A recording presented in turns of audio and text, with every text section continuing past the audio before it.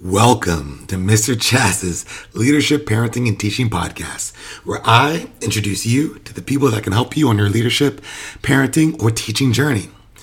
And today's episode is really going to be an introduction to the other episodes that are coming up. Today, I have come to Tallahassee, Florida to join this Chaos to Calm conference. Not only am I joining it, I am being a helper here. So my role here is really to create community and be a mentor for those who are coming and attending the conference and learning this information, likely for the first, second, or third time. And that is my role here. Now there are 4 other helpers, I believe, that are doing it with me. I had an opportunity to connect with a few, and as I typically do, and I get excited about meeting somebody and they have something to share. I often invite them onto the podcast to talk. And that actually had one of those moments today with one of the helpers. And she was talking about a topic that really doesn't get talked about enough. And this is coming from a woman who, well, say a lot of things about where this woman is coming from. You will have to wait to the podcast episode to hear the entirety of it, but she has a child who is autistic. And when she found out that this child's autistic, like a lot of people do, like most parents who find out that their child has a diagnosis and they know nothing about it, they go down a rabbit hole and try to learn as much as they can. And what she did is she made her entire world about her child who is autistic and really bended everything, and not only her own world, but everyone in the family's world to accommodate a child who had very high support needs. And I know this is such a common thing that parents worry about. I know this one child needs a lot of my support. I'm giving them support, but I feel like it's taking away from what another child, my other child, could be getting. And maybe even impacting them in a negative way. And she tells a story about how her daughter grew up and actually shared what her experience was. And since she shared that experience, it kind of sent this helper, this mother, down a different rabbit hole of learning and understanding and communicating this challenge that so many parents of neurodivergent kids struggle with. And that is, how do you support everyone in the family, right? How do you make it so that the child the neurotypical child, isn't being potentially harmed by the way that we've reacted to this diagnosis? So she is going to come on here and she's going to share that story. Probably not anytime during this conference, because we're going to be so busy being helpers, but she is going to come on here and she's going to share that. I'm going to schedule that. There's another really exciting podcast episode that is going to be coming down the pipeline. I'm going to put her whole government name out there, Nicole Mercer. I'm going to invite her on the podcast. She agreed to come on. And I really want to invite her on because she was actually my first helper. This was when I was first being introduced to conscious discipline. This was the person who was really my first mentor in conscious discipline. Now, it was only for 5 days, right? And so I'm not going to sit here and tell you I have a really close relationship with this woman and we talk every day. No, it's nothing like that. But the lessons that she did teach me, I keep with me every day.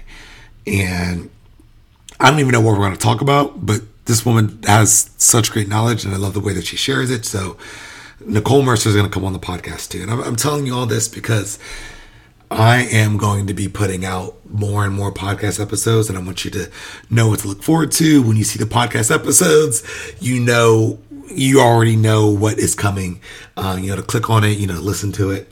So those are some things that are going to be happening. I'm going to share with you my goals for being a helper. I've had so many great helpers, have been great mentors for me, who've taught me so many great things. Nicole Mercer being one of them. And I really want to give that back. And I've had the opportunity to go and travel the world and, travel to different countries and speak and support teachers in that way. And I'm really grateful for that. But this is an opportunity for me to jump into a different role where I am not the main giver of information. I am just a support system in this experience that people are having. And so one of the things that I want to do in the experience, I'm going to tell you some of the ideas, and we'll see how well I actually execute them. But I'll tell you some of the ideas that I have. And in you hearing about these ideas, you will learn some conscious discipline too. So it might be worth a listen. One of the things I'm bringing is candy, because, just chocolate especially, because we're going to be there for the whole day. Sometimes you need a little snack boost, right? In the middle, before lunch or at a break. So candy, chocolates. But here's the catch. If someone has a chocolate that you want, it's across the table or, outside of your reach, and you want to ask for it, I'm going to encourage everyone to ask for it. But what I'm going to encourage them to do is to ask for them to ask for it the way that we would teach a toddler to ask for a toy, right? To put their palm facing towards the ceiling, like you're asking for it, right? That is assertive communication with your hand. Aggressive communication is using the claw hand to kind of grab at it from people. This is what most young children do. They just grab and snatch, and even us adults will grab and snatch from children all the time. So we have to get in this practice of using an assertive voice, not only so we're not snatching it. It's not just so we're practicing what we preach, but also so we're modeling what we preach. So they're seeing it in action so that they know better what to do and how to do it. I mean, think about how hard, difficult this, conscious discipline, conscious teaching, conscious parenting has been, because you didn't have a lot of examples growing up. And so to even envision what that may look like is another obstacle, hurdle for you to overcome. We're going to take away that hurdle, that obstacle away from children by being that model for them. And just one simple way that we can do is to model turn, please. Put your palm facing the ceiling and say, turn, please, or may I have a chocolate, or chocolate, please, whatever language you want to use, but palm up to the sky and using that assertive hand.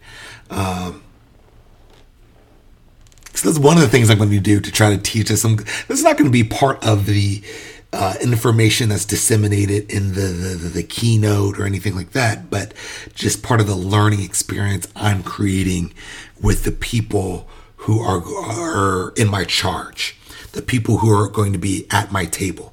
And now I have two tables of 9. So it's 18 people total that I'm going to kind of be in charge of supporting. And that is one of the things that we're going to be doing. We're definitely going to be practicing the oops and handing oops cards. This is something that's built into all the conferences, but we make a mistake. Oops stands for our opportunity to problem solve. And we'll say something like, oops, you're beautiful, and hand them an oops card. I'm also going to have 2 different kinds of bowls. I'm going to put candy in. I'm going to put candy in a bowl that is an open bowl that you can see the candy. You don't even have to, you just see it's an open bowl, kind of a Montessori style kind of bowl. Then I have another that's more of a cylinder box that has a lid on it. I'm going to put candy in both of these things and just see if people go to it, if people are going to go to the candy that is in the open bowl, or if people are going to go to the candy that's in the closed bowl. My hypothesis is that people are going to go to the candy in the open bowl. And I'm not going to say this in the beginning, but we're going to have a moment maybe tomorrow or the day after tomorrow to reflect on it and see how much candy is in the closed tin and how much candy is in the open tin. And this is a lesson about accessibility, right? That it's for a child, an item is not accessible to them unless they can see it. A lot of times we put things in boxes and opaque boxes and children can't see it. Technically, that is not fully accessible because they have to be able to see it. They have to be able to touch it. They have to be able to reach it. They can't do those things. then it's considered not accessible. And just look at the impact that accessibility creates, right? When you make something more accessible, they'll use it more, they'll practice it more, they'll build the skill more. That thing, that whatever you have in your classroom becomes more useful because it's accessible. It's practically useless when it's inaccessible. So those are just some of the things that I plan on creating. This Kim Hughes, who I have invited to be on my podcast, but she has not come on my podcast. She's a very busy woman. She's the master instructor for this session. She has chosen one of my videos to play during the session. So that'll be interesting. I honestly, if I'm being real, I'd like to share my own story myself. I'd like to get up there on stage and speak. But I get lots of opportunity to speak on stage, and I don't want to take away from those who don't get as much opportunity as I do. We'll see if that changes. Everyone, there is room for it. I might use my sort of voice and say, hey, can I get up on stage for 5 minutes? I got a message to share about mistakes, right? About being an improvementist instead of perfectionist. I got a message to share about brain smart starts. I got a message to share about the feeling buddies. I got a lot of messages to share. But who knows? Time will tell. I really want to spend this conference more focusing on mentoring the people at my table. And I know if I get up there and speak, I'm going to be thinking about it, and it's going to take my mind away from the mentorship. So it might be better for me to just accept things as they are instead of trying to change them. Enjoy the moment as it is. So I have to get up early tomorrow. I need to be... I have to leave here at 6:30 in the morning. That's one of the things that's not so great about being a helper. It's very early mornings, at least for me. I got to leave this hotel at 6:30 in the morning, and everything starts at 7:15. So hopefully I have the energy to record a podcast episode tomorrow and talk about all the things that we talked about. Hopefully. If not, we'll see what happens. I'll do my best. Oops. It'll be my opportunity to problem solve and figure out some other way to get this information to you. But either way, I hope that this little bit of podcast has been helpful and you listen to the next episodes, because those are going to be the episodes with the real meat and potatoes as far as helpful information goes. And if you're interested in coming to a conference, I encourage you to apply for a scholarship. They give out scholarships, and if you apply to a scholarship and you get it, a lot of people end up applying for these scholarships. Like as more people find out about it.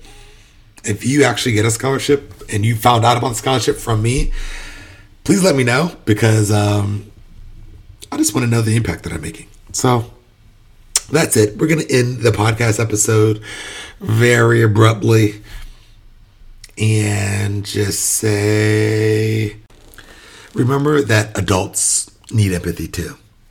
A lot of people on this path, on this journey, only put the focus on using this information with their children. But the real gold, the real value that comes from conscious discipline isn't from how we're able to guide our children in a healthy and effective way. The real magic and gold and value of conscious discipline is learning how to guide ourselves in a healthy and effective way. And only when we learn to do that will we really be able to do that for children consistently, effectively, and in a healthy way. Good night.